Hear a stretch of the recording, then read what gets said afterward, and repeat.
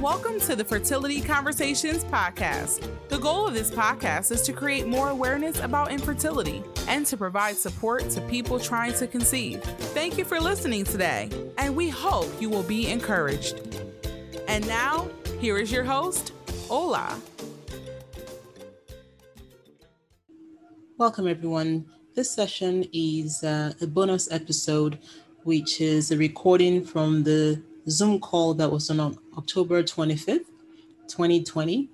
The session was the first one of its kind, and it was focused on pregnancy and infant loss awareness support session, where people got to log in and listen to our speakers and also have their questions answered. So thank you so much for listening. So much to everyone for all the hard work that has been put in to put this together. So a round of applause to everyone. We're going to be throwing stars a lot and clapping for people just so we recognize that people are here. So thank you very much. We are going to start with our first speaker, and she is going to take us through her journey, and she has already given us a little bit, and we are going to give Natalie a chance that just to share her story for a couple of minutes, and then we will move over to the other speakers. Natalie, over to you. Thank you. Hi, guys. I've already given you kind of a flavor for our journey. So my husband and I are both from Zimbabwe. I'm half Zimbabwean, half South African. My husband is Zimbabwean and from an African background, living in the UK. When we got married in 2008, we thought that babies would just come naturally. And being of a very strong Christian faith, you know, we thought if we prayed enough, if we fasted enough, it would happen.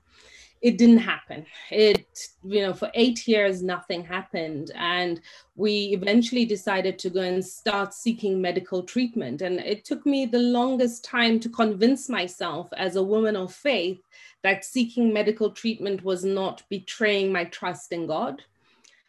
And I remember going for the tests, and I think initially with the NHS, they just rebuffed everything. Their initial thing was like, just go back and try again. It was constantly go back and try again. But I remember knowing in the pit of my stomach that there was something else that needed doing. And I remember thinking I need to just seek more help. Eventually, we ended up going privately for our IVF cycles. But when we went into this, there was just very little information available.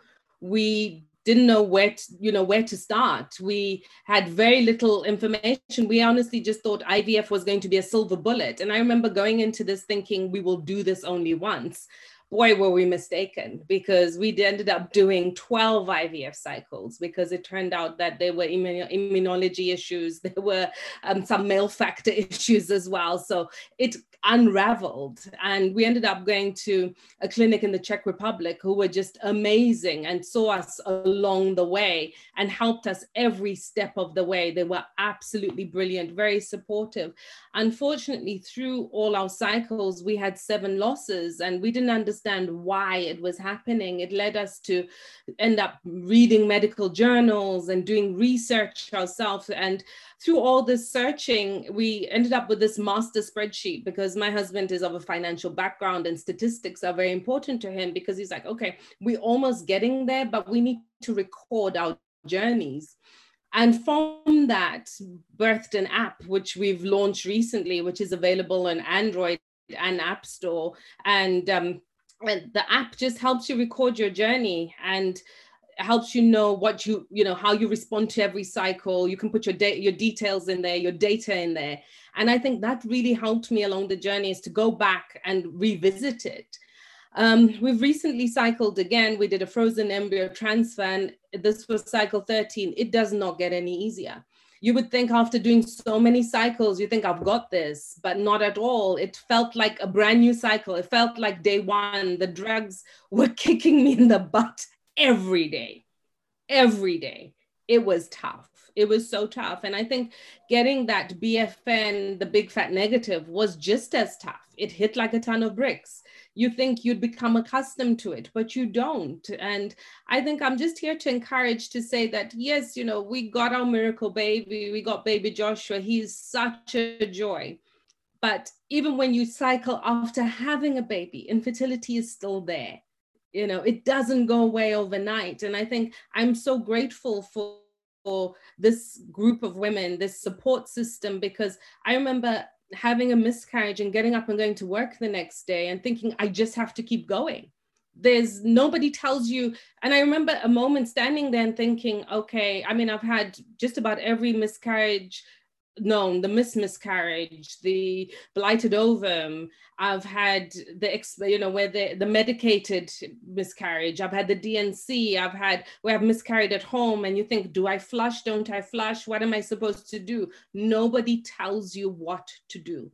And I think especially within our communities, we don't talk enough about it. I don't know, but culturally for us, it's talked about, but in hushed, you know, hushed conversations, and or if somebody mentions it, it's like, no, we don't talk about that. And I think for me, it's important that we give women a voice, that we have a voice, and that our stories are relevant and our stories matter. And that is why I'm so passionate about it. I will always be passionate about IVF from a woman of color perspective, from a woman of faith perspective. And, you know, and also coming to the point that failure is okay. It hurts, but it's okay. And it doesn't mean that you don't have the victory. It just means you're still in the battle. And so that's all I wanted to say, is just, I wanted to encourage you. If you want to follow me on Instagram, my handle is myIVF_miracle. And I think I'm here to support, to learn, because even though I've done so many cycles, I'm still here to learn. There's always so much to learn. Thank you. Thank you so much, Natalie. That is very encouraging from you. And I'd like to point out just a couple of things that you said. One, you know, being that we don't talk about pregnancy losses. It's something that is hushed about. We shouldn't talk about it, and it leaves certain scars in us that we couldn't grieve properly. Because everyone just wants to rush you into forgetting that you were pregnant, as if that itself is going to bring healing. So thank you so much for all the work that you are doing. It's much appreciated. We are next going to move on to our infertility counselor and coach, and I am going to introduce to us Kezia Okafor, who is an infertility coach and counselor. She provides specialist emotional support on your fertility journey, and she helps you with less stress and more able to cope with events and treatments that you have to endure.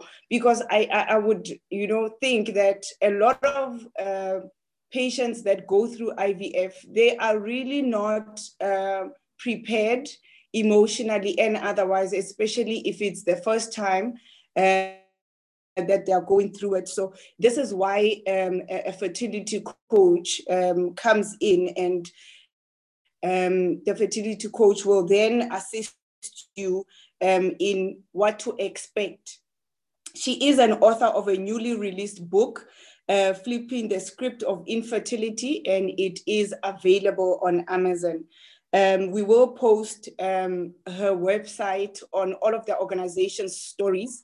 I think even the next coming speakers, we will post their details on all our stories. So if you would like to find out where you can get hold of them, tomorrow or today later on, you can get details of all our speakers from all the organization stories. So ladies and gentlemen that are here, help me welcome Kezia.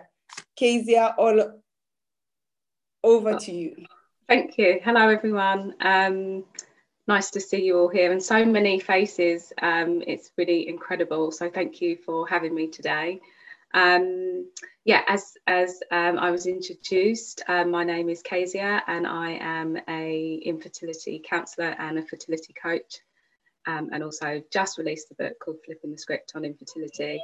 I think it's really important. I can just wait. Sorry. Yeah. So what I really do is I help women to deal with the emotional distress around infertility and the mental health aspect, because I think through my own journey of infertility, that was the thing that I found was missing, that people just weren't talking about enough. And during my training, I was able to connect the two, but I don't think it's always obvious to women going through infertility, and that's whether they're going through IVF or trying on their own. And I think you're right, you know, people go into IVF not really knowing what to expect, but I think there's also this kind of misunderstanding that actually you don't just walk into IVF, you don't start trying on Monday and walk into IVF on Friday. You've already been through a infertility journey just to get to IVF. And so what toll does that already play before you've even started IVF? So for me, it's really important that women understand that, you know, everything that you're feeling around infertility and, you know, the loss of your dreams, the loss of what you thought was going to happen in your life is important. And we need to acknowledge that and recognise that. So I'm here today anyway to talk about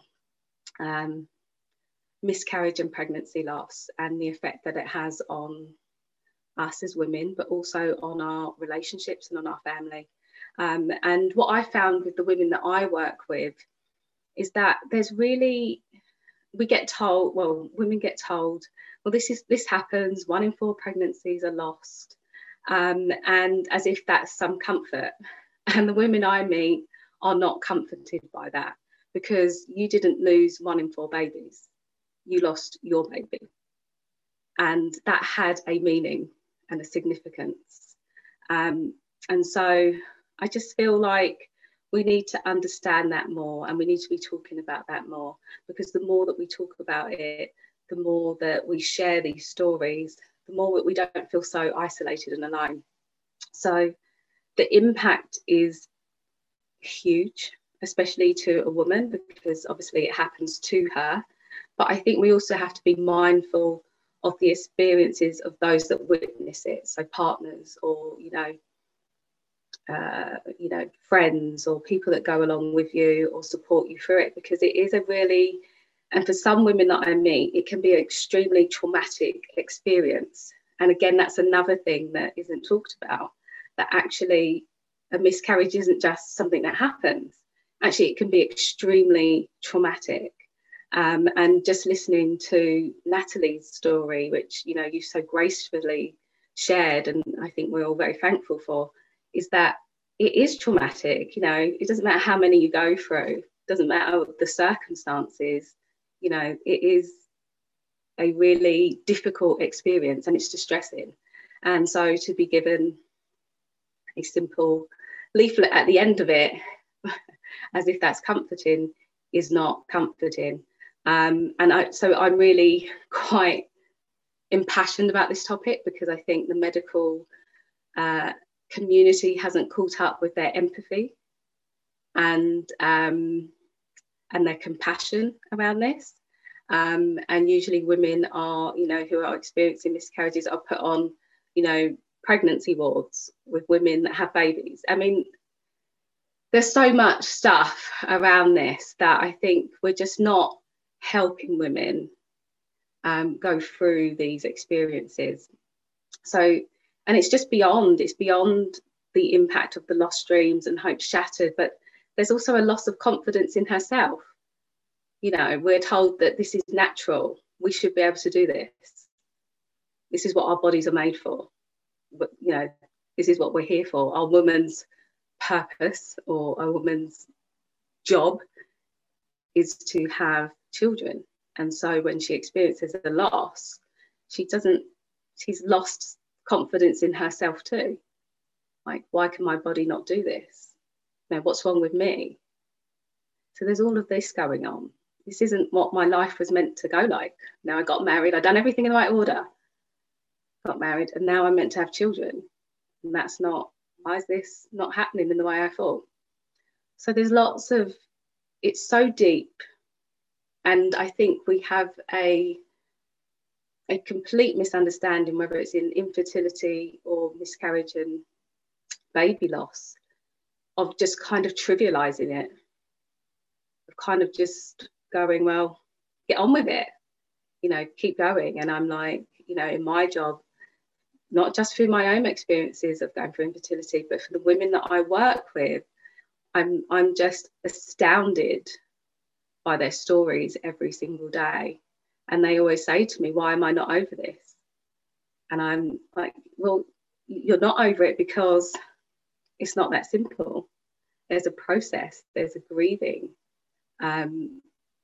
You're having a natural reaction to a traumatic and stressful experience. And we don't talk about it enough. And I think that's really damaging. So why I'm thankful to be here today talking to you, and why I'm thankful for groups like this that we're having these conversations, because I think it's really important. So when it comes to miscarriage, one of the things I think we have a tendency to say to women, get on with it, like, go on, just try again, at least you can get pregnant. Don't think that's really helpful. I think actually what we're dealing with is loss and grief, and we tend to, when we have death in our society, we have loads of ways of dealing with that. We have rituals around, burials and wakes and I don't know, celebrations, life celebrations. But when a baby is lost, when a miscarriage is lost, when an embryo, if we really go into this, even when an embryo is lost after a failed cycle, what we're really dealing with is grief. And so grief in any other way, in any other form in society, we would, rally around someone. So I don't think it's as easy as saying, women, let's get on with this, let's just try again. I think actually it's making space to grieve. And of course, men and women deal with grief in very different ways and deal with stressful and traumatic experiences in different ways. Women need to talk. We get a lot out of talking. And when we talk, we process what we've been through and we process our experience. And so it can become a very healing thing to talk about. But when we're around other people who don't understand and then can't talk to us about it, it can feel very abandoning and isolating. And then when we're with our partners who obviously are dealing with it in their own way, but men deal with stress and trauma in very different ways. They want to do something. So they want to go out and play on their video game, or I don't know, go and bang something, go to the gym and work it out. They don't want to talk about it because for them talking is like, they're just not evolutionary programmed to talk in that way. They are the go out and provide and do things. So men and women are dealing with it different ways. And so with men, I'm always encouraging men to just listen. We don't have to fix anything. And I think that's what a lot of people try to do when they're talking to someone going through grief or loss, is that they want to fix it. So we tend to get people saying things like, it's okay, it'll be okay, you'll be fine. And what we find is that we get shut down because in their discomfort with our sadness or our anger or whatever it is we're feeling, they have to manage that. And so they just go, oh, it'll be okay, you'll be fine. And so what I always encourage people to do is just to listen. We don't have to fix anything here.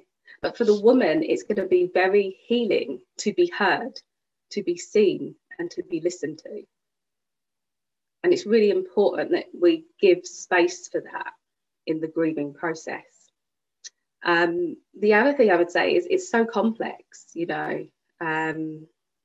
dealing with grief, dealing with loss is very complex. There is no linear timeline to it. It's like you don't experience it and then you kind of cry for a week, get angry for another week, cry again for another week, and then you're done. It's not like that. There's no linear time. It can come in waves. I always like to think of it as in, you know, when you've got the tide, sometimes the tide comes in and it washes over you and you can cope with that one.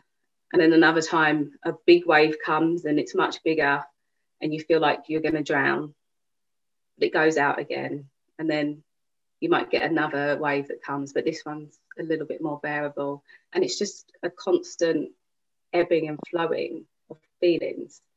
And eventually things pass, but there's no time or structure of how anyone is meant to go through it. So there's no expectation of time when it comes to healing and grief and loss. But there's also no expectation on exactly how that should look like. So it's going to look different for every single person that experiences it. There's no one way, there's no right way, there's no wrong way. But I think, again, we need to make space for that and allow that. And I don't think there is much allowing in our society. And maybe that might change. I hope it will change the more we have these conversations. And that kind of leads me on to the importance of creating rituals around miscarriage and loss. So I work with women, and when we were working face to face before COVID, we would actually create little ceremonies. So we would light a candle, we would sit there and we would talk about what happened. I would ask her if she wanted to say some words to her child, if she knew what it was, a boy or a girl, if she had a name, you know, when was the due date. These things are really important because she doesn't forget these things. She doesn't forget the date of the loss, but she also doesn't forget the date of when she was meant to give birth. And so we just talk about it and we honour it, because I think a lot of women, when they go through this, experience it as people don't want to talk about it. People don't want me to talk about it. And so what she feels like is like, I must silence myself, I must keep this all in. And maybe I should just, you know, forget about it. But that's not helpful to her. It's really not helpful to her because she hasn't forgotten about it and she can't forget about it. So when I work with women, we honour that. We talk about it. We talk about not just what happened and the trauma, but, you know, the name. The name is important if she had one. The due date, everything around it, if she had bought anything. And so now I encourage women to do that with their partners. You know, if you've got a garden, go and plant a tree or your favourite flower. If you don't have that, maybe there's a painting or a picture that you have.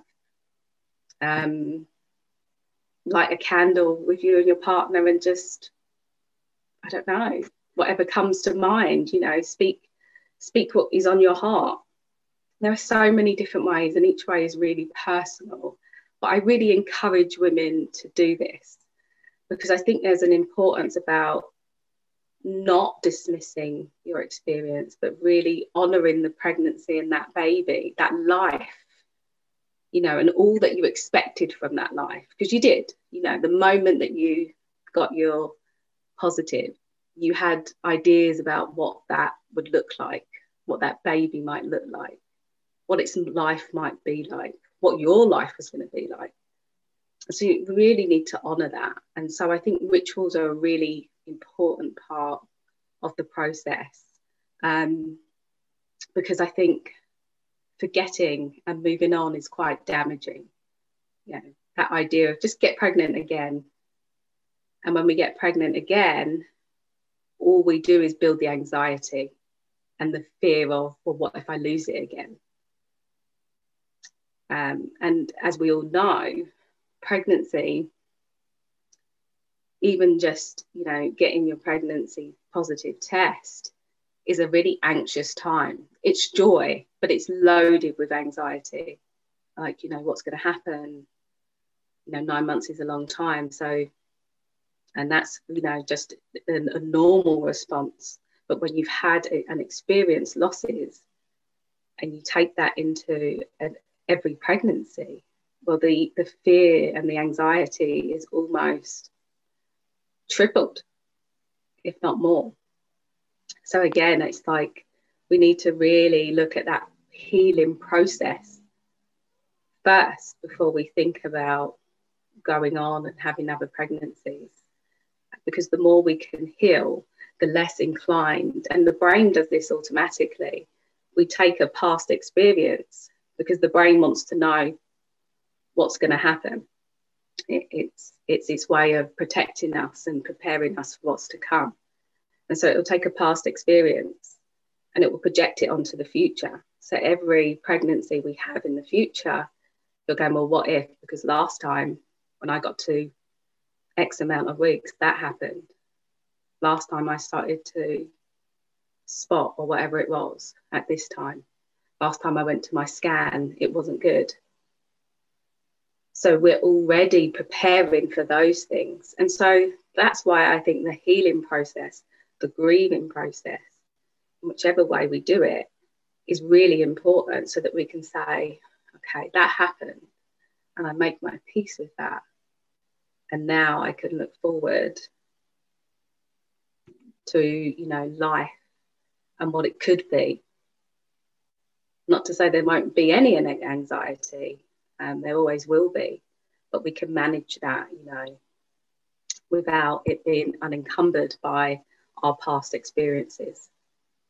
So I think that's really, really important to say that. Another thing I think is other people, and I would say this with caution, but I think other people, when they are, and I kind of touched on this a little bit earlier, when they don't know what to do with our hurt and our pain, they go to reassurance. And so I never think I don't think people are deliberately insensitive or deliberately trying to be hurtful.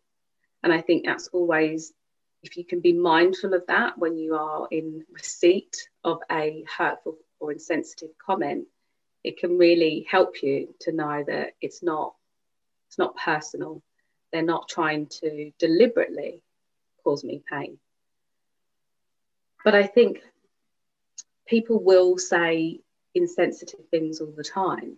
And the important thing is to know we can't control that, but we can say, we do have a right to say, I don't want to talk to you about this. And that's a boundary. It's just saying, I can't talk about this right now. It's too painful. I just don't want to have a conversation around this. And it might not be those words, you might find different words to use, but I think it's the importance of knowing that you can say, no, I don't want to have this conversation. In fact, you're not the right person for me to have this conversation with. And so it's about finding the right people, the right support to talk to. And then when we are confronted with people who we just know are not going to get it, are not going to be understanding, who aren't very empathetic, we can just say to them, actually, can we talk about something else? And that's okay. I don't have to justify it. I don't have to give lots of reasons, but I do have to know that I am adult enough to make that decision and to be able to communicate with that person, actually, this is a no-go area. Which can be difficult, especially with family.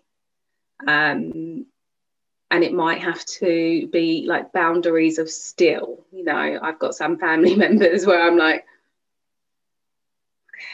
yeah, I've got to prepare myself for this, you know.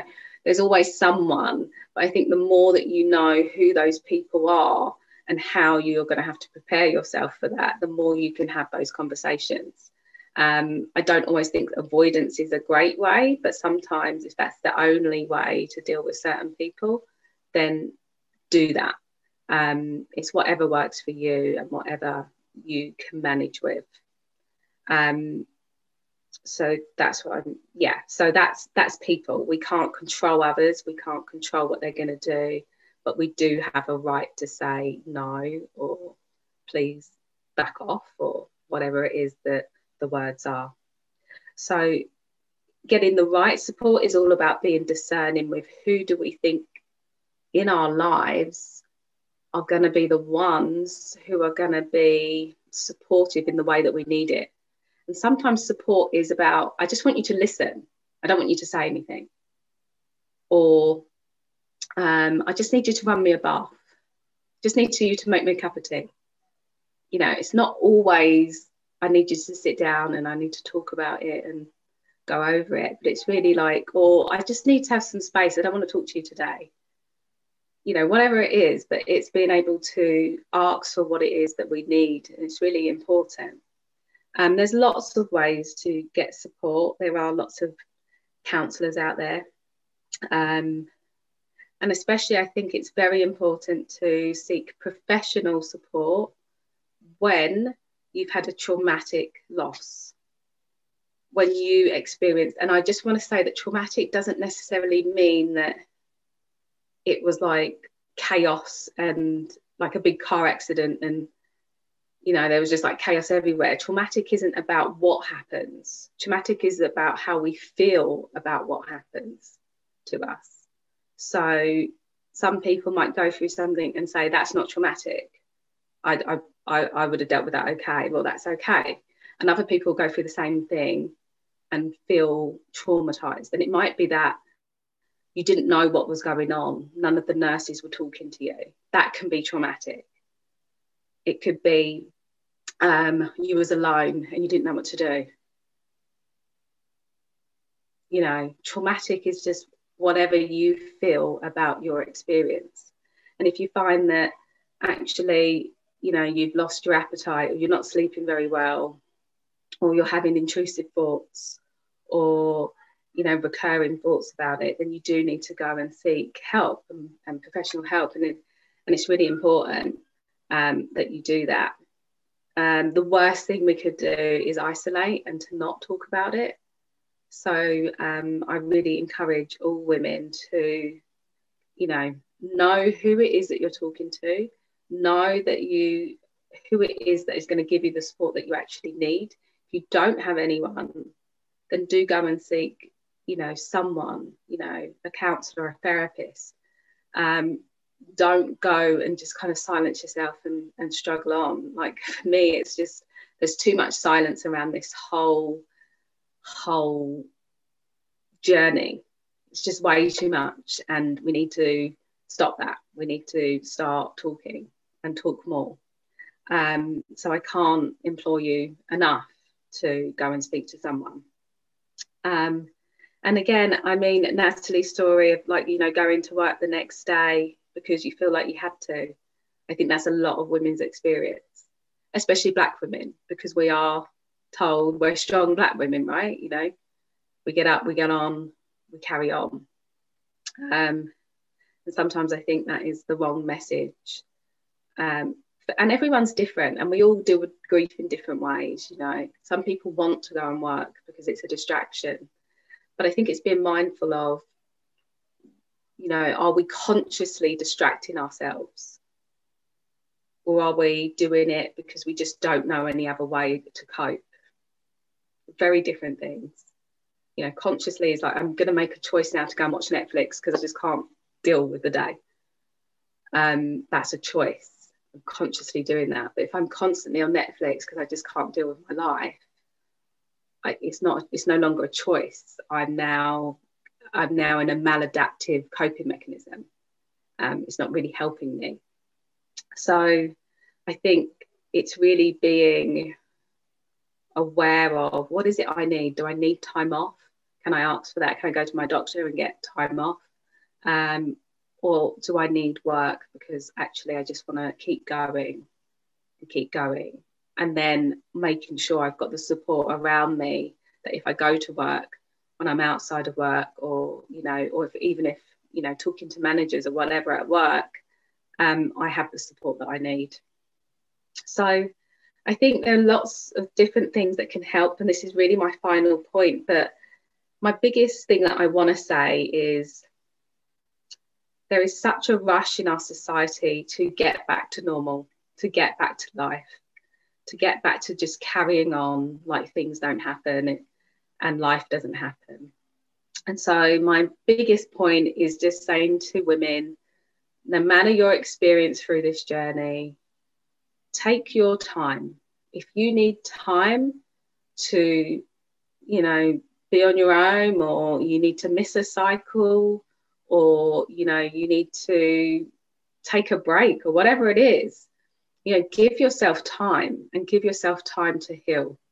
You know, there is, I know that we are pressurized by aging and this fear that we're just getting too old, but I think the stress of that isn't helping us to conceive any quicker, or to have healthy pregnancies, or to have healthy lifestyles.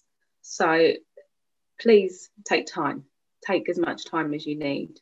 Give yourselves that gift. I do really believe that's a gift. And there's ways you can do that, you know, even if it's just giving yourself time to go for a walk, or time to sit on your own and journal, or taking time off work. We can do it in a number of ways, but know that you're worthy of that. Know that you deserve that, you know. The next one is just to feel your feelings. A lot of the time, we don't allow ourselves to feel what we feel. What we tend to do is say, I shouldn't be feeling this way. I don't know why I'm feeling this way. I don't know why I'm not over this yet. I don't know why I'm still sad, or whatever. So we make judgments about the way we feel. We make judgments about the way we should be feeling, or shouldn't be feeling. And I just say, just feel your feelings no matter what, you know, sadness, anger, frustration, whatever it is, feel it. Because the more that we try not to feel it, the more our feelings want to be felt. Emotions for me are just communicating, you know, what's happened in our lives. And the more that we can sit with it and say, yeah, I am sad today. I am really sad. Actually, it's really, yeah, I'm really feeling it today. Just acknowledge it. And we can do that again in lots of ways. I call it tuning in, really paying attention to actually what is it I'm feeling today, and therefore what is it do I need. So if I'm really sad, maybe I need a hug. Who can I ask for a hug? Or maybe I just need a really big piece of cake. I don't know about you, but I love cake. So, you know, it's just like there's no judgment there. It's like, this is what I'm feeling and this is what I need. And again, I think the other thing that can help, and I talked about before, was just the rituals. You know, you know, it's not silly. It's not unimportant. I think it's really important to mark your experiences and to honour, you know, your life and the life that you carried. So those are my tips for how you can really support yourself through your experience of infertility and pregnancy, miscarriage, and loss. I hope that helps.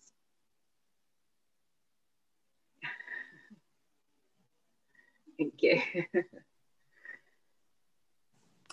Thank you so much, Kezia. We really appreciate all the info that you have shared with us.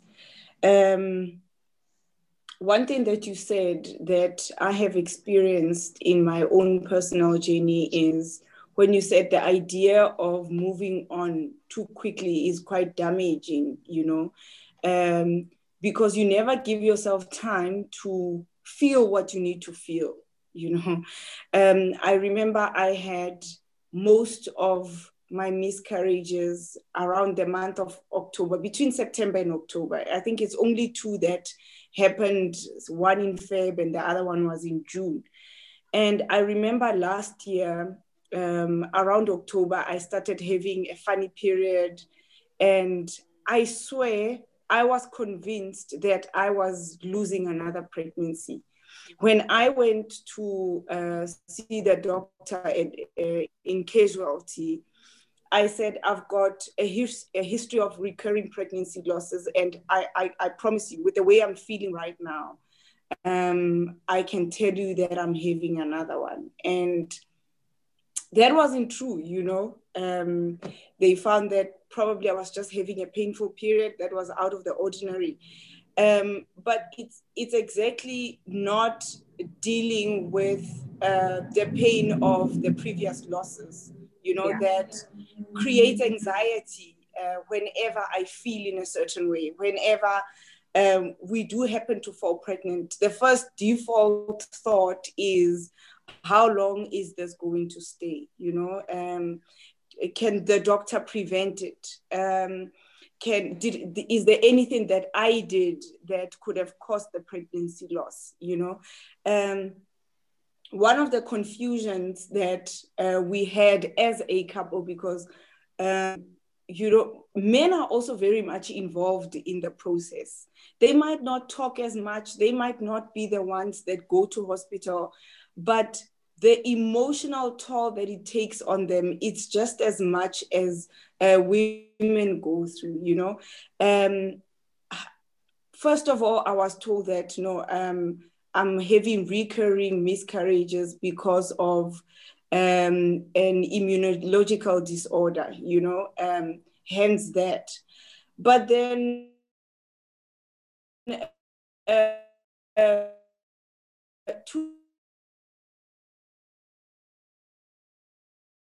no one in my family has ever had.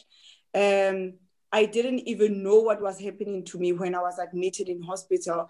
And I remember I only found out after surgery that doctor removed my tube. And that on its own was just trauma. I thought maybe they cut the tube on the side somehow, they remove whatever, and then they stitch it back together. Then my chances of falling pregnant don't decrease in any way. So it's important for us to get the right information so that we align our thoughts and expectations to the real thing instead of misconceptions and blaming each other as a couple and blaming the doctor. And we've got a doctor who's going to speak to us right now. And the reason why we invited a doctor in was mainly to understand. Most of us ask ourselves this question: is there anything that I could have done to prevent the pregnancy loss?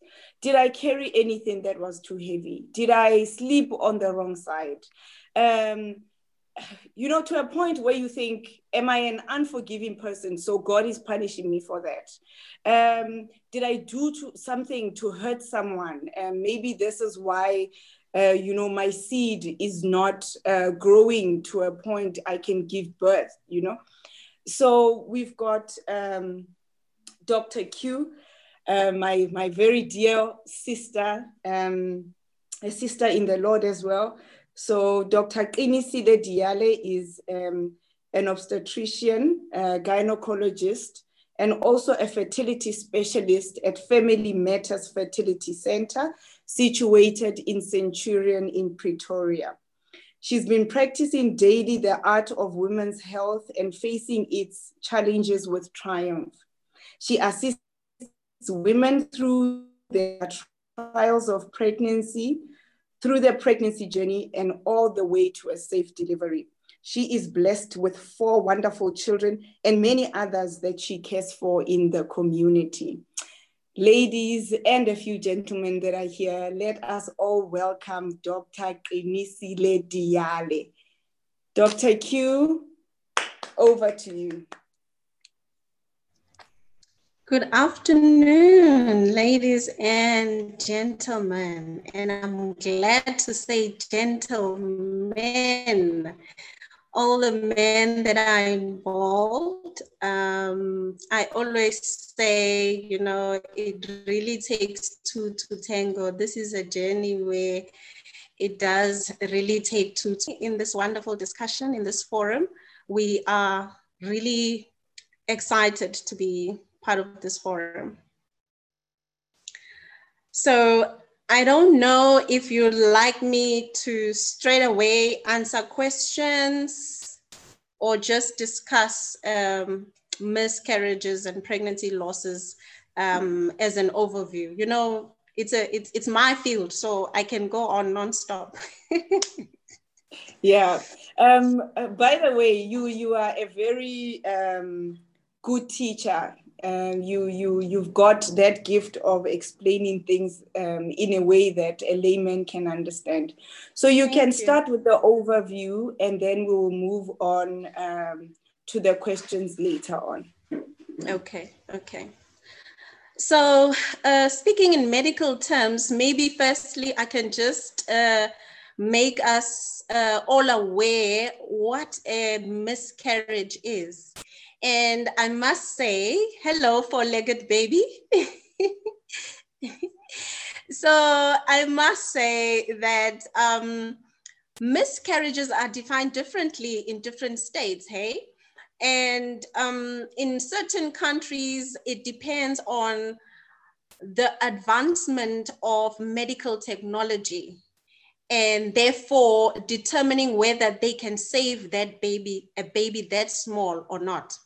So in our country, which is South Africa, we term miscarriage as, especially this is now in the private sector of South Africa, it is a loss that is less than 24 weeks.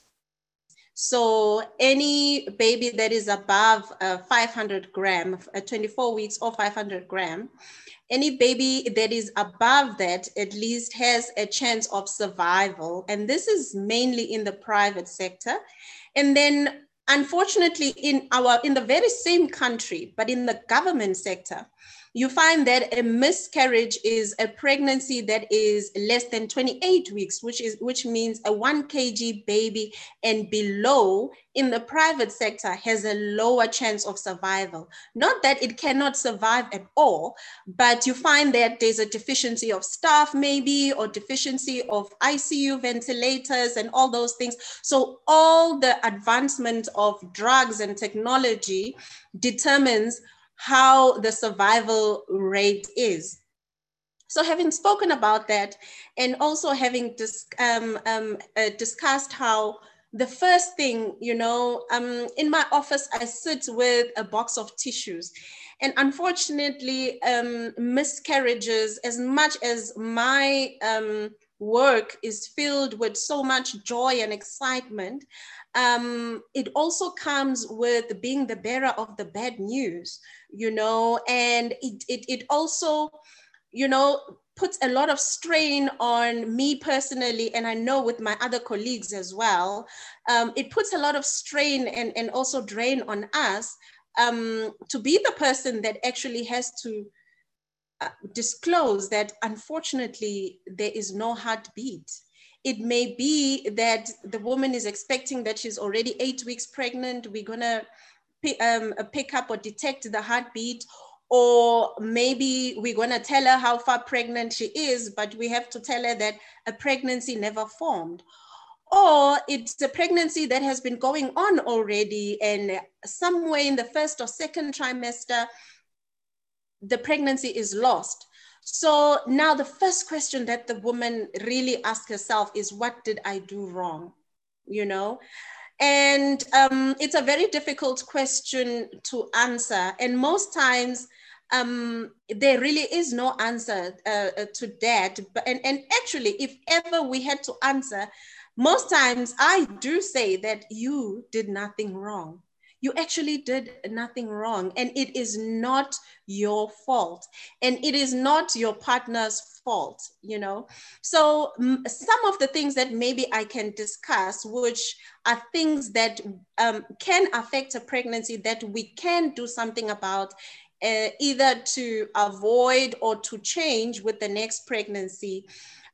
Things like habits that women are involved in. There are some women who smoke, and these days they'll tell you, I don't smoke cigarettes, I smoke hubbly, or I vape, or I this, I that. There are some women who still have the use of alcohol, and it's excessive use of alcohol that actually does have, alcohol affects every cell in the body, and it has a negative effect on the whole body. And that is excessive use of alcohol. and also excessive use of caffeine. So these are the habits that maybe one can look into and start with reducing. So that is something that maybe a woman can do something about, something that is within your control, the habits that one is practicing. And others that may not be in your control, but that when we do test and we are able to pick up and we can do something about, treat or manage, are hormonal abnormalities like having thyroid problems. A low acting thyroid or a hyperacting thyroid is actually disturbing the homeostasis or the normal functioning of the body. And that actually affects the pregnancy itself. So we can check for hormones like thyroid. We can check for also hormonal conditions like diabetes.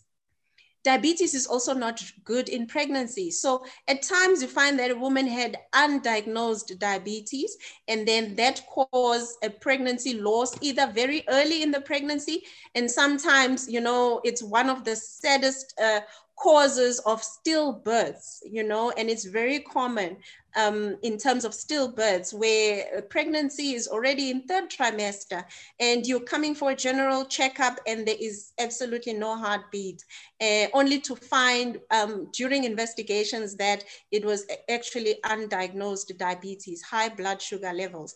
And this can be either pre-existing before the pregnancy or something that develops during the pregnancy, of which we usually recommend that it be checked by 24 weeks of pregnancy.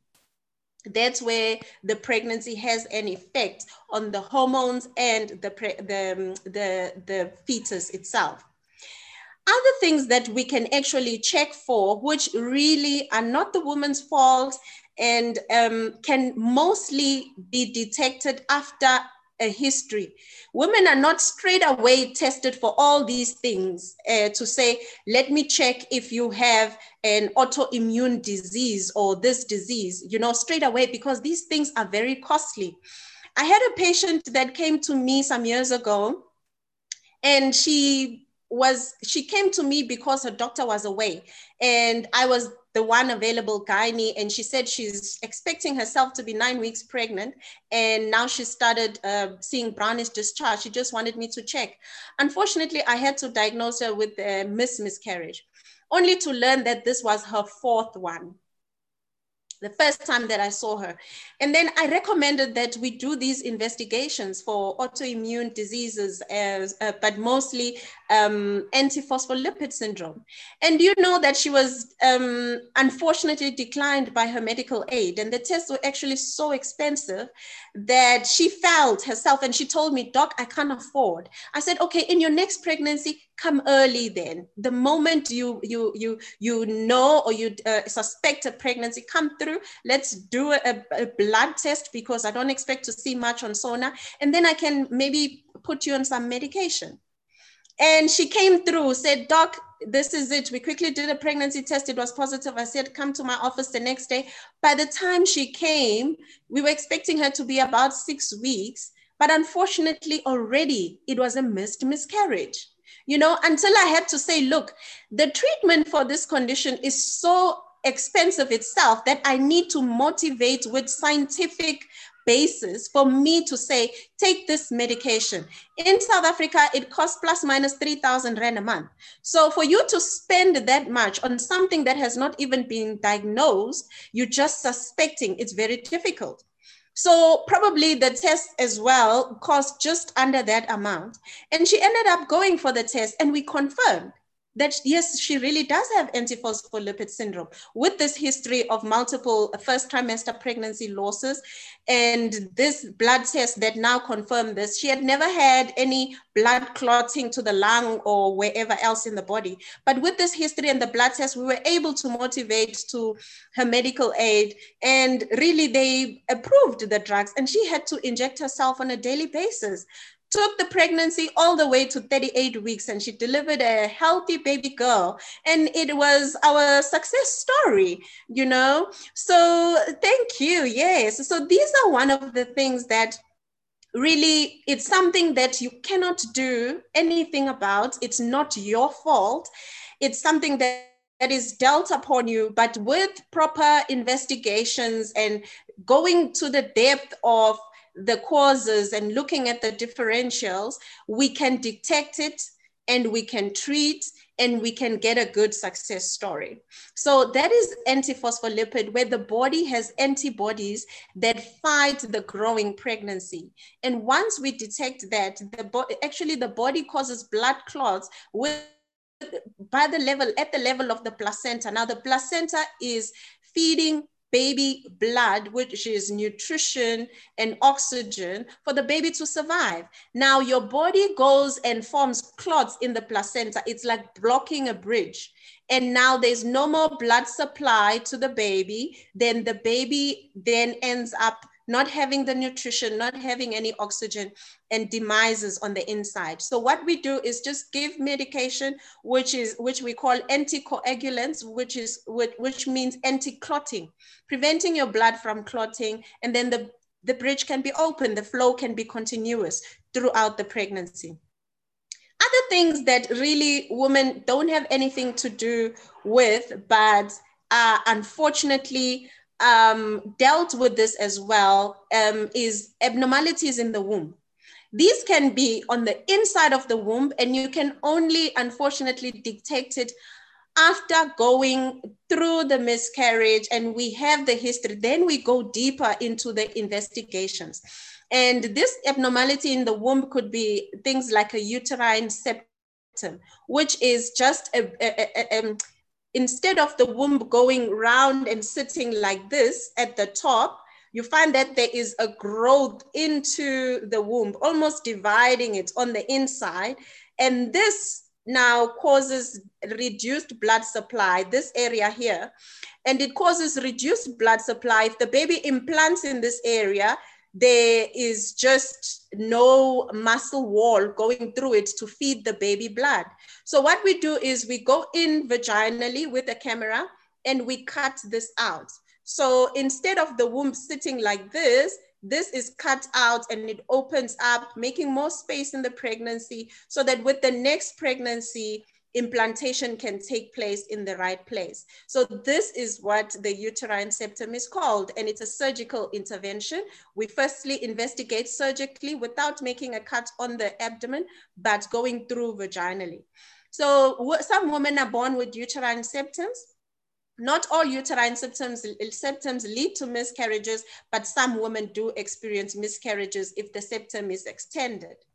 Another abnormal anatomy in the womb would be things like fibroids. You know, I've had a lot of patients presenting with fibroids. Another story maybe that I can share with you is of another patient of mine who presented with, I've been treating her sister and we delivered her younger sister. And then she came also in early pregnancy. And when we did the Sona, unfortunately, it was a miscarriage, I think around 7 weeks. And I told her, it looks like your womb has a lot of fibroids, and I don't think your baby is getting enough blood supply to be sustained in the womb. And unfortunately, for treating fibroids, we don't recommend going through things that can affect the lining of the womb and the muscle and the ovaries. So we recommend a surgical removal of the fibroids, of which then the lady was unhappy with that, and we decided to go ahead, and she came back for the next pregnancy the following year, and it was another miscarriage. Like, I saw her almost 2 to 3 times with the pregnancy. The first visit that she comes, already there is no fetal heart, until I managed to convince her that we surgically removed the fibroids, and we went through an operation. It was successful. I removed multiple fibroids from the womb. I was happy, went inside, made sure the cavity was fine, then removed the fibroids, which are abnormal muscle growths on the muscle of the womb, and they were removed. And these now are like trying to plant a seed in a rocky ground. So, you know, if you want to go into a garden and you want to plant, you need to work the soil first and make sure that all the rocks are removed and you remove the weed and all that. So now fibroids are like those rocks in your garden, are like those rocks. And now if you want to plant and the roots need to go deep, which is the blood supply and the placenta, you find that there is no proper communication and the roots are so shallow, the pregnancy washes away. So that is the effects of fibroids in a woman's womb. So this lady as well, we removed the fibroids a couple of months later, if not the following year. She came in and she said, Dr. Q, I can tell my body is at it again. I was pregnant, the symptoms are going away. I've lost this one again. I'm like, okay, let's just do a sauna and see. And we did a sauna, and to my real impression really and my excitement, you know, with pride, we just put that probe and we get that heartbeat and you put the volume on loud and you can almost dance to it, you know, like, hey, there's a heartbeat. And to her shock as well, she was surprised. We carried that pregnancy all the way to 39 weeks and she delivered a healthy baby girl, and she had a boy in the previous pregnancy. It was excitement galore. So it really went to show that these fibroids were actually affecting every pregnancy that she had. So those are some of the abnormalities that you can have in the womb, in the muscle of the womb. Then again, there are other ladies who specifically have miscarriages in their second trimester of pregnancy. And they have a typical history of a painless miscarriage where they just either feel a heaviness in the vagina, and then there's a blob and a pregnancy actually falls out, or there is a rupture of the membranes and they see water gushing through. And this is a pregnancy that is already between 13 to 27 weeks, you know, and then the baby is delivered. So this is what we call cervical incompetence or cervical weakness, where the mouth of the womb is not strong enough to hold the pregnancy. And these are the ones that we actually intervene by putting a stitch on them. But again, it comes with that typical history. So it's not something that with the first occurrence, you are pregnant and then we say, let's go put a stitch on everybody. Unfortunately, it does come with a history. And unfortunately, women go through the experience first before we intervene. And other causes as well that we can do something about are infections. So these are infections which we call torch infections. And fortunately, these are not recurring infections. Things like syphilis, toxoplasmosis, and rubella and others. These we can treat, and then you can go through safely with the pregnancy. Now, things that, again, that we cannot do anything about really, that are associated with miscarriages, and we just have to soldier on with, and not meaning to discourage any woman, is things like your age. We cannot change a woman's age.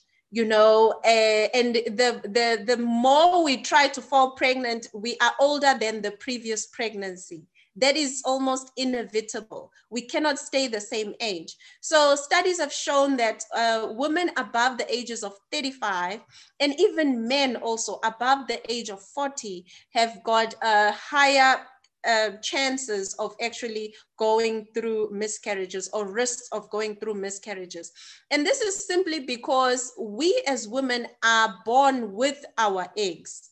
So the pool of eggs is actually even older than us, because when we start counting our age, we start at birth, but the eggs are already made with us in our mother's womb, and they keep reducing over the years, and the number reduces. So if we are 35 years old, then the eggs or the oocytes are also 35 years old, or 35 years plus 9 months, even older than us. So now with age, you find that the eggs do not have the mechanism of dividing well when it comes to fetal growth. and you find that there's a higher risk of having what we call chromosomal abnormalities or DNA abnormalities. So that is found in women that are older than 35 and men that are older than 40. But then again, you keep trying. I just usually say to my patients, it's like a factory fault. If Nike comes up with a garment or a shoe that has not been made correctly, they don't say we're quitting the factory, we're closing down shop, you know, everything is wrong. No, they put that one aside and they continue with the manufacturing until we get it right.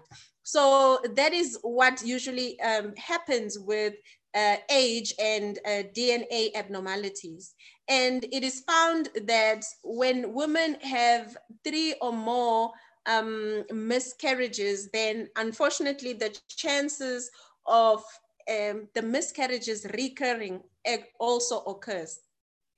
And then some people would like to know, is there something genetic maybe that could be associated with the miscarriages? And should we test our baby or test ourselves? And then yes, there are some chromosomal abnormalities that do cause abnormalities that do cause or are associated with miscarriages. We call them balanced translocations. And these still, you know, I tell couples, you know, testing for these abnormalities also comes at a cost. But then what do you do with the information once you have it? Because studies have shown again that even when the parents themselves have got some genetic abnormalities, they still have a 50 to 70% chance of carrying a normal pregnancy. So it is a matter of then encouraging the couple to grieve and prepare themselves for the next one. There is still about a chance of above 70% that the next pregnancy can still be normal. And also with the issue of the fetus itself, you find that there is also some genetic abnormalities with the baby. And this we do by either taking the products of conception, once we do the dilatation and curettage, or what we call manual vacuum aspiration. Once we clean the womb, we can take the products and actually test the products for any genetic abnormalities. And once these are confirmed, as sad as it is, but sometimes it comes as a relief to us, because once we detect a genetic abnormality, we know that the chances of recurrence are less. So it means that there is a high probability that the next pregnancy will most likely be normal. So just in a nutshell, those are the common causes of pregnancy losses. And I haven't mentioned things like hypertension that usually will result in either hypertension before pregnancy, hypertension that is induced by pregnancy and complicating into eclampsia or preeclampsia, where the rest of the body organs are involved. And these then can lead to either the loss of the pregnancy, and unfortunately, they even put the mother's life at risk. And there are some cases where you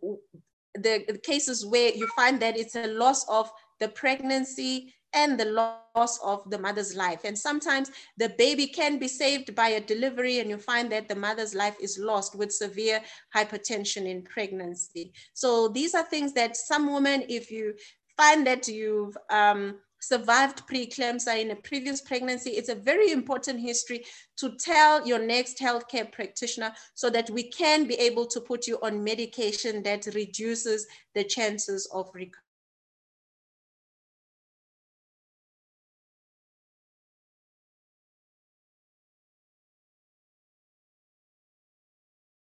So thank you for listening. That was part 1 of the 2-part session. And the second part will be next. And you'll also get a chance to listen to the last speaker and also listen to the questions and answers section. Thank you. Thanks for joining us this week on the Fertility Conversations podcast. If you enjoyed this podcast, please give us a 5-star rating and subscribe. Follow us on Instagram at Fertility Conversations. If there are any topics you would like to have discussed, please send an email to fertilityconversations@gmail.com. Be sure to tune in next week for our next episode. Thank you again for listening. Take care of yourself and do stay hopeful.